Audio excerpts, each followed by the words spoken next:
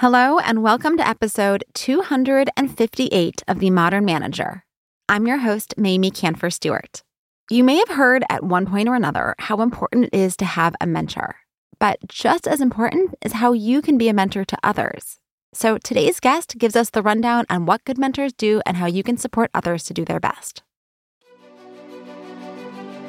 You're listening to The Modern Manager, a podcast dedicated to helping you be a rock star boss with a thriving team. Whether you're looking to upgrade your meetings, cultivate your team, or grow as a leader, this podcast is for you. Now here's your host, Mamie Canfer-Stewart. I want to say thank you for choosing to spend your time with me right now. I know that as a manager, you have a lot of competing priorities. And I'm so grateful that you've decided to invest your most precious asset, your time, in developing yourself so you can foster a better team environment and advance your management skills. If you want to accelerate this process, check out the Modern Manager Skills Accelerator. This is the program I designed specifically to help you learn and grow with me by your side every step of the way. So check it out at themodernmanager.com/skills accelerator. Today's guest is Scott Jeffrey Miller.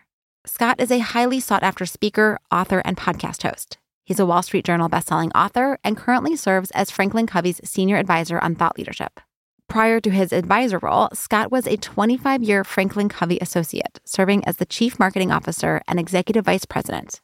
He hosts On Leadership with Scott Miller, the world's largest weekly leadership podcast.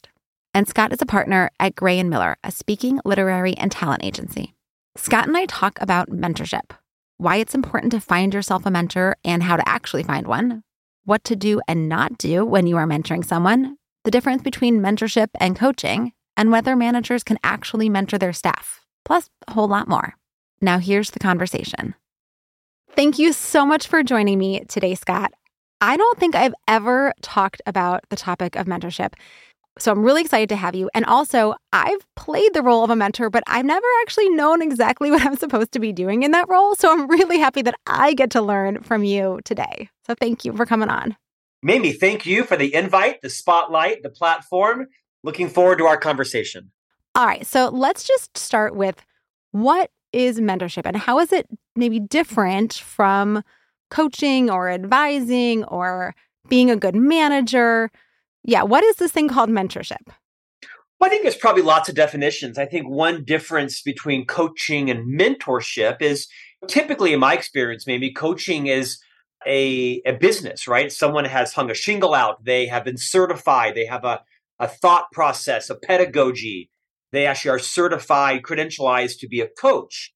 And there's some similarities in mentorship and coaching. But I think mentorship is usually, in my experience, pro bono. It's usually someone wanting to give back, make an investment to be a transition figure in someone else's life. I think you can be a coach and a mentor, but they have some fundamental differences like I just described. I also think that mentorship is something that happens probably in the midst of leadership, management, but I generally would advise people not to have their leader or their manager be their mentor.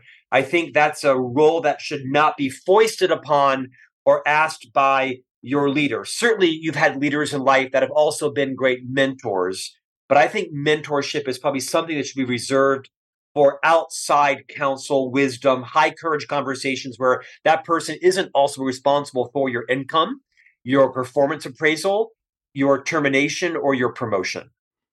That makes a lot of sense because if you're trying to have a particular set of conversations, there needs to be a level of distance from reality, I'm guessing, like that the things can't all just intermingle and interplay to a place where it makes you as the mentee less comfortable sharing your honest thoughts and feelings. Yes? I agree with that. Side note, I once heard someone say that one of the reasons why marriage is so difficult is because we try to make our spouse, our partner, our best friend, right? Our reading buddy, our romantic lover, our hiker, our biker, our tennis player. And your spouse doesn't always have all those things in common with you. So I think it's important to not ask your leader or your manager to also be your mentor. They can mentor you in your growth and your skills and giving you feedback. But I think mentorship is a separate role that someone can objectively look at you without understanding, sometimes in a positive way, what all the politics and the nuances are going on in your actual challenging day-to-day profession. That makes a lot of sense. All right. So then why do we need mentors? What's the value that can come from having a mentor and going through this thing we call mentorship? Well, I think it's one of the commonalities amongst all successful careers professionally, even personally. I mean, like you, I'm privileged to host a podcast.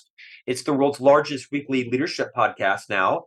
And what everybody has in common, from the major celebrities, maybe, to the four-star generals, to the best-selling authors and business titans, they all talk about how they were mentored in life.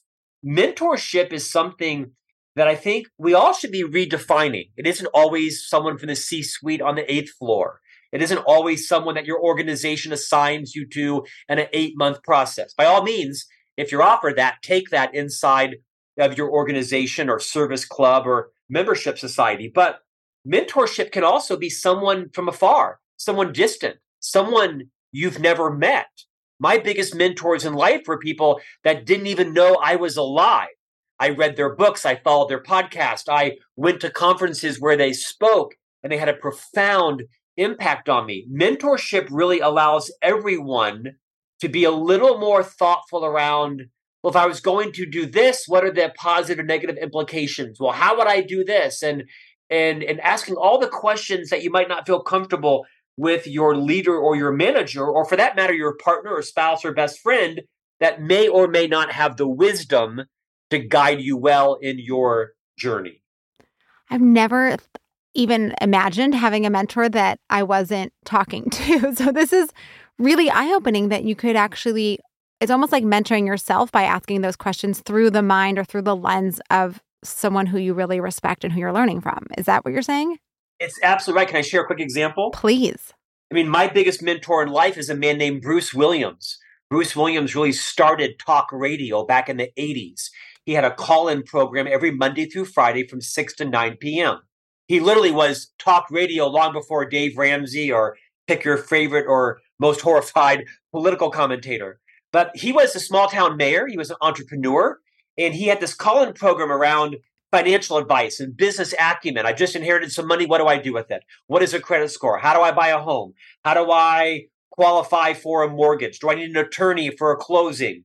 What's the best way to launch a business? And for the better part of 8 years in high school and junior high school, I know, nerd alert, most of my friends were listening to UB40 and U2 on the radio. I was listening to Bruce Williams, but he had this profound impact on my business knowledge as a high school student every night, Monday through Friday for 3 years. Bruce Williams died, having no idea Scott Miller was even alive.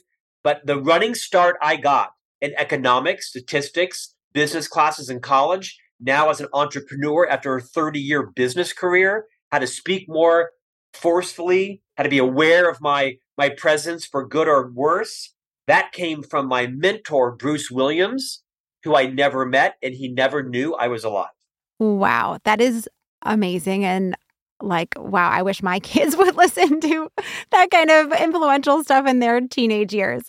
Anyways, so let's talk about some of the key roles that mentors play, because I'm guessing that it's not just about listening and absorbing this information, because then it wouldn't really be mentorship, I would think. It would just be kind of education. But there's something else that's going on. So could you talk about some of these roles that you've identified that mentors play? Sure. So my newest book out is called The Ultimate Guide to Great Mentorship, 13 Roles to Making a True Impact. I originally had 15 roles, but all of my readers said, "What are you doing, Scott? You can't have 15. You were the chief marketing officer of the Franklin Covey Company. You made Stephen Covey famous, The 7 Habits of Highly Effective People. Lower the numbers." So maybe with a lot of effort, I took it from 15 down to 13. But I identified 13 roles that I think are important for mentors to consider. They include the revealer, the boundary setter, the absorber, the questioner, the challenger, the validator, the navigator, the visionary, the flagger, the distiller, the activator, the connector, and the closer. Now, these are 13 roles that no one will master. My gift, I hope in the book and in my courses, is really having a greater understanding of when should you be in the absorbing role? When should you be in the validating role? When should you be in the challenging role? When should you be in the connecting role, if ever?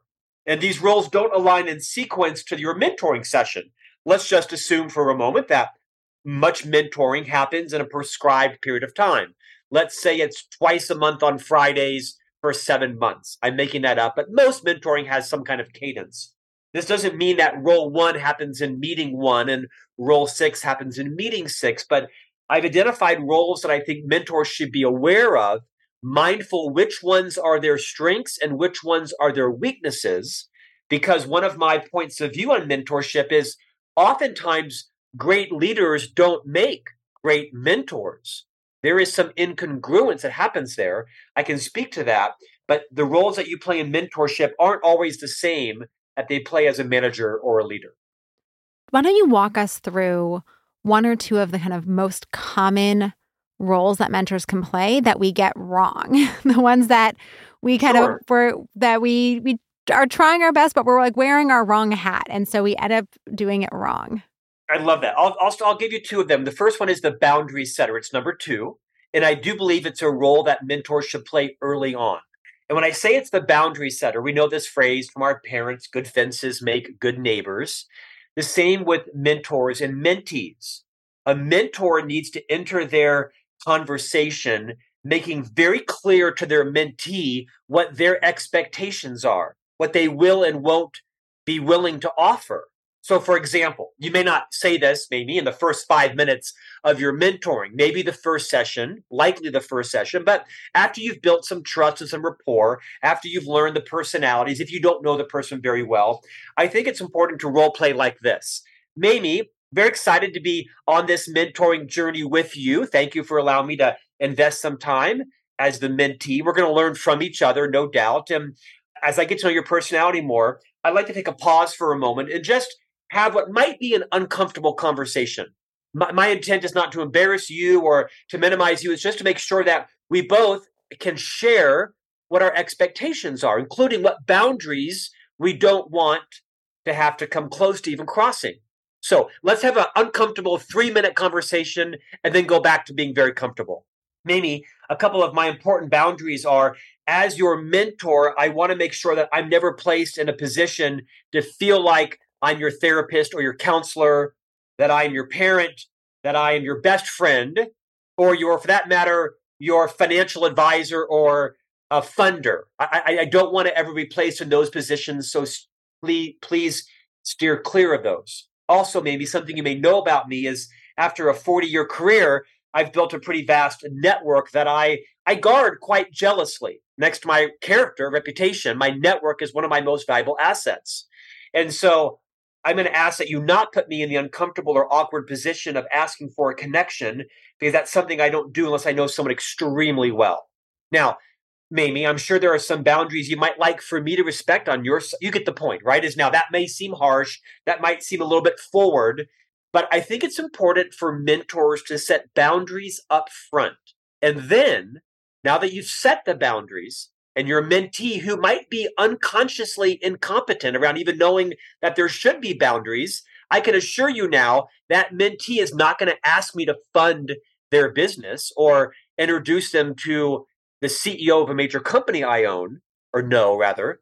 But if that mentee, over the course of several sessions or months or weeks, they prove themselves to be punctual, they make and keep commitments, they honor and keep confidences, they show growth and self-awareness and improvement, I might choose to change those boundaries. Maybe I strengthen them, maybe I weaken them. Maybe seven sessions in, I realized this person would be an awesome referral to my wife's law firm, but now I've set the boundaries and now I can change them, lower them, or strengthen them if necessary. I think it's an important role that mentors move outside of their comfort zone and discuss the undiscussables up front.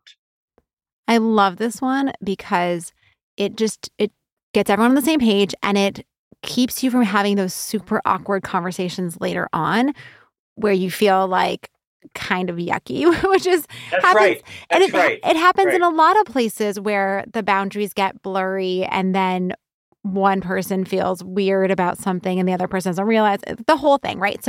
So nice to set those boundaries up front and then be able to refer to it if someone is inching because they're not conscious of their Right. own That's behavior, right. it's easier That's to right. say, I want to remind you that this is one of my boundaries, right? Much better Right. than at that moment saying, what you're doing, I don't want to do. That's right. That's right. And I think it's important to say up front, hey, this is a bit of an awkward conversation. Let's spend 3 minutes being awkward and go back to having great conversations. That way they know this isn't like your whole modus operandi, right? Not everything is going to be you saying what you won't do and will do. So I think it's an important one up front in the book. And I give great tips and questions and ways to say this without making it too forceful or shutting down your mentee early on. Love that. Another one that I'm passionate about is rule number 8, Mamie. It's the visionary. No, sorry. I want to speak about rule number 6. I love the visionary, but I want to speak about number 6, the validator. I don't know too many people that feel they've been over-validated in life. I certainly wasn't, by my parents, by my minister at church, by my teachers. The opposite, right? I kind of always feel like I've been swimming upstream, people telling me all the things I do poorly versus all the things that I do well. Welcome to being an entrepreneur, right? But I think as a mentor, you have the chance to literally change someone's life, to lift their self-esteem, to buoy their self-confidence, to reinforce their self-worth by validating specific areas of genius, expertise, growth, and competence. And it goes something like this. And notice I use the word judicious. I do not think that a mentor should just compliment ad nauseum their mentee, because then nothing feels genuine, authentic, or separate. I think first, to be a great validator, you have to implement the power of the pause. Meaning, it might go something like this. Mamie, I'm loving this conversation. So many great ideas we're talking about. I'd like to take a moment, if you will, and indulge me. I want to just have you be quiet for about a minute as I share with you something I think that is profound. And Mamie, I'm seeing something in you that is a remarkable skill. Your ability to synthesize information and bring it down to the fewest number of words and then execute on it is remarkable. Mamie, this is a talent. This is a genius you have. I want to name this genius. You are an expert synthesizer. This is a skill, Mamie, that's going to serve you well in relationships and life. Now, if like all skills, when overplayed, they can become weaknesses. So you want to be careful not to be too efficient with this skill in relationships, because sometimes you have to recognize that slow is fast and fast is slow. But generally, this is a skill that I've seen enormous growth and improvement in you on, and this is a superpower you have. Now, if you noticed, I used a specific situation. I called it out. I actually called it a genius. I gave them a downside to think about not to overplay it. But I think, Mamie, mentors have the life to be transition figures.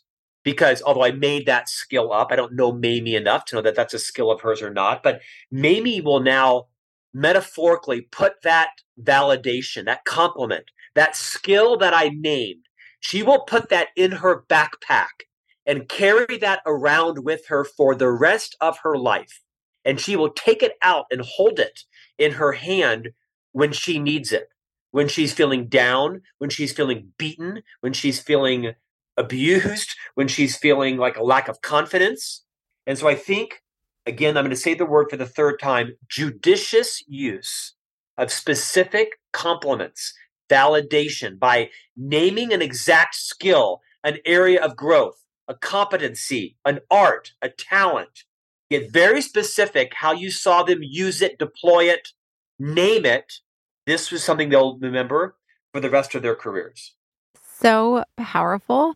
And I want to call out also that you're not just saying you do this well, but you're elevating it to that superpower, right? That's the part that shifts it to being this transformative thing, I think. That Can I add to that really quickly? Yes.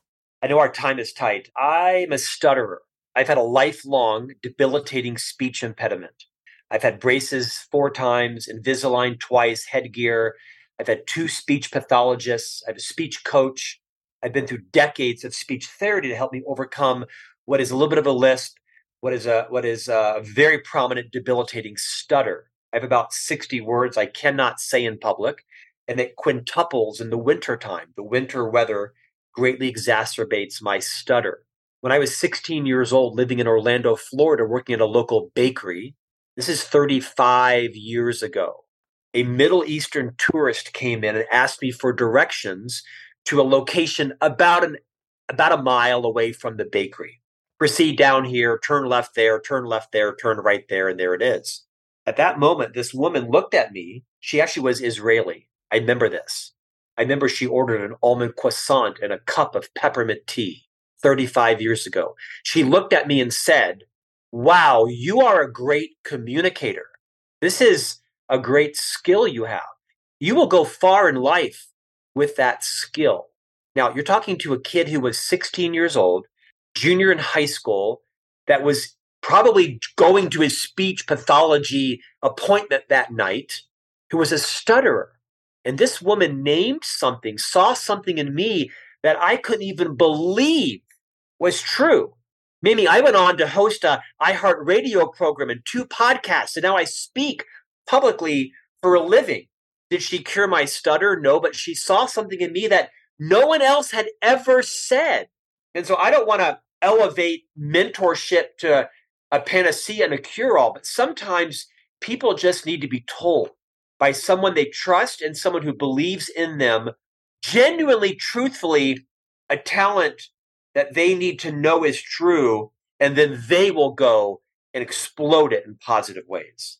Oh my gosh, what a story and what a life-changing moment. That is so awesome. All right, so if we want our team members to have good mentors and we want ourselves to have good mentors, how do we go about finding mentors, right? There's the approach you started in the beginning of you don't even have to know the person in human life. They don't have to know you exist. You can go out and find mentors just in the world through their works and their content. But if you want someone who is going to have those conversations and get to know you and be able to lift up and highlight in these ways your magic genius, how do we go about finding the right person for ourselves? I think there's lots of ways. One is my advice to mentees. And by the way, I wrote the book for mentors.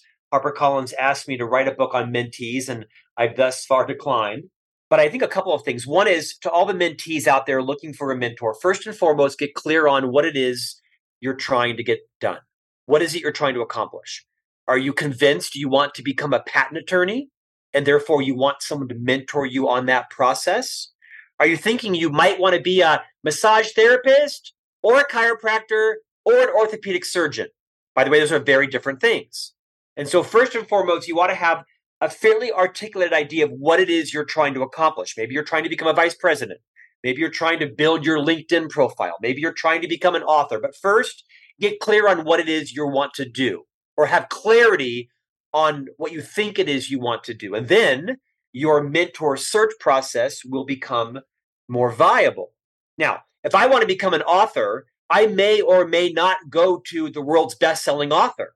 That usually, if I want to become an author, I'm going to go to the lady that's written 6 books that have been mediocre successes. Just like if I'm looking to have a 40-year marriage, I don't go to advice from the guy who's had a 40-year marriage. I go to the guy who's had 5 marriages, because the likelihood I can replicate the personality, the temperament, the forgiveness of the guy who's had a 40-year marriage is slim, but I can avoid all the pitfalls from the guy who had 5 marriages. Now, that's my point of view. I think we learn more from people's messes than we do from their successes. Now, I think it's important, as you're looking for a mentor, to move outside of your comfort zone. Find someone on LinkedIn. Let me tell you, I know a whole bevy of celebrities and well-known people. My day job is I'm a talent agent. I'm a literary speaking and talent agent. But what I know is everyone is doing the same thing at 9:45 at night in America. Everybody's laying in bed, watching International House Hunters, and they're scrolling through their LinkedIn messages. Everybody. Or Instagram or Facebook or Twitter or you whatever name it is. So you can get to anybody. But if you are looking for a mentor, here's what I would say. Reach out. Mamie, you've done what I want to do, and I've so admired your journey, and I'm sure it's been fraught with ideas and work and initiatives that I and others have no idea how hard it was. I wonder, is there any way that you might be willing to mentor me on the process of becoming an author? Here's what I was hoping you might consider doing. 4 sessions on days of your choosing, virtual or live, 45 minutes. I will always come on time, prepared. I will keep every commitment I make to you, and I will not ever ask you to do anything uncomfortable or outside the realm of these 4 calls. Now, it might be 9 calls or 9 Starbucks meetings, but you should be specific and actionable and very clear that there's no mission creep. I really would love to understand all the things you've learned about this. And hopefully around the process, you might learn something from me. I don't know, probably not, but I'm willing to offer anything that I've learned that might be helpful for you. And here's why I think that's such an important part of the ask is because I'm frequently questioned about reverse mentorship, Mamie. And I say, there's no such thing as reverse mentorship. It's called mentorship because you don't have to be a certain age to be a mentor. Follow these 13 roles and you'll crush it. I have a lot of people that are younger than me in life that are mentoring me on my social media, on my Google Analytics, on AI and machine learning and chat GPT. That's not called reverse mentoring. It's called mentoring. And so you might also offer what you might be willing to coach them on. I think you customize the offer to the person you're searching for. And maybe you ask a friend, a relative, a neighbor, hey, I'm looking to launch a bakery business out of my kitchen so I can sell muffins at the Saturday farmers market. Do you know anybody that's ever done anything like that? And would you be willing to ask them if they might mentor me on that process? Most people want to be a mentor. Most people aren't mentors because either A, they don't think they know how. My book solves that. Or B, they worry about the mission creep, like how long will this take and how much time will it be and will it be worth my time and what will happen? Will this person want to become my best friend? Or so I think it's important that the mentee take responsibility for also setting boundaries that make it appealing to the mentor.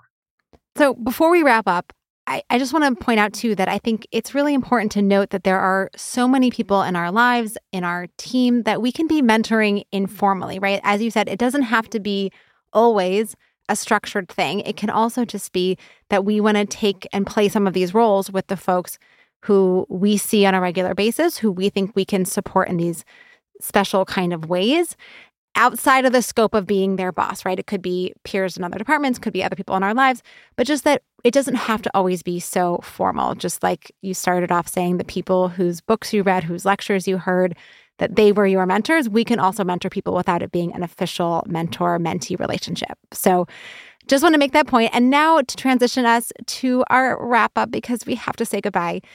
Scott, can you tell us about a great manager you worked for and what made this person such a fantastic boss?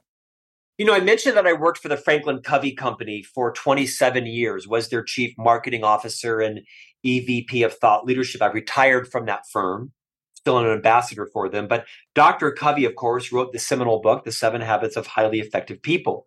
But it was one of his sons, David Covey, who was my leader for about 3 years, that had a profound impact on me. David really just reinforced the benefit of running with your strengths, focusing, doubling down, tripling down on your strengths, and not trying to spend time shoring up all of your perceived weaknesses. And so I could use examples, but I don't need to. David just really helped to name and validate the things that I believed were my strengths. By the way, they absolutely applied to my job, and they weren't like, I like to raise tulips. Well, I'm sorry, but that's not a skill selling leadership training to Fortune 50 companies, right? So a lot of my passions and strengths were in the realm, but I also had some weaknesses that were not undermining my competence as long as I hired complementary skills around me. And it was really David that just reinforced, I think in so many cases, it makes so much more sense to perfect and excel in your strengths versus trying to show up all your weaknesses. Now, listen, math and finance aren't my specialty, right? As a general manager of a multi-million-dollar unit, I have to know how to read a P&L. I have to know how to calculate cost of goods and margin and EBITDA. And so I had a strong functional working knowledge, but I was never going to be the CFO. So to David Covey, I publicly thank you on Mamie's podcast for reminding me to focus on my strengths and not ignore, but to not waste precious time trying to grow all of my weaknesses. So lovely. And where can people learn more about you, Scott, and get a copy of all of your books? Well, so I've authored 7. This particular book, The Ultimate Guide to Great Mentorship, is available everywhere you buy books: Amazon, Barnes & Noble, Books A Million, local bookstores. It's available in paperback as well as audio and ebook. You can visit greatmentorship.com. I have a lot of tools and services and products there for people who are mentors or who lead mentorship initiatives in their companies. And you can always connect to me and follow me on any social media platform: LinkedIn, Twitter, Instagram, Facebook, YouTube, TikTok. I'm everywhere.